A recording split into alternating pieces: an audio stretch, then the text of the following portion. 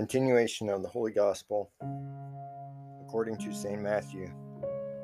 At that time Jesus said to his disciples, "You are the salt of the earth, but if the salt lose its savor, wherewith shall it be salted? It is good for nothing any more, but to be cast out and to be trodden on by men. You are the light of the world. A city seated on a mountain cannot be hid. Neither do men light a candle and put it under a bushel, but upon a candlestick, that it may shine to all that are in the house. So let your light shine before men, that they may see your good works, and glorify your Father who is in heaven. Do not think that I am come to destroy the law or the prophets. I am not come to destroy, but to fulfill.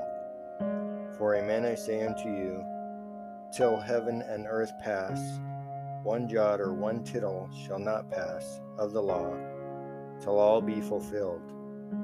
He therefore that shall break one of these least commandments, and shall so teach men, shall be called the least in the kingdom of heaven. But he that shall do and teach, he shall be called great in the kingdom of heaven."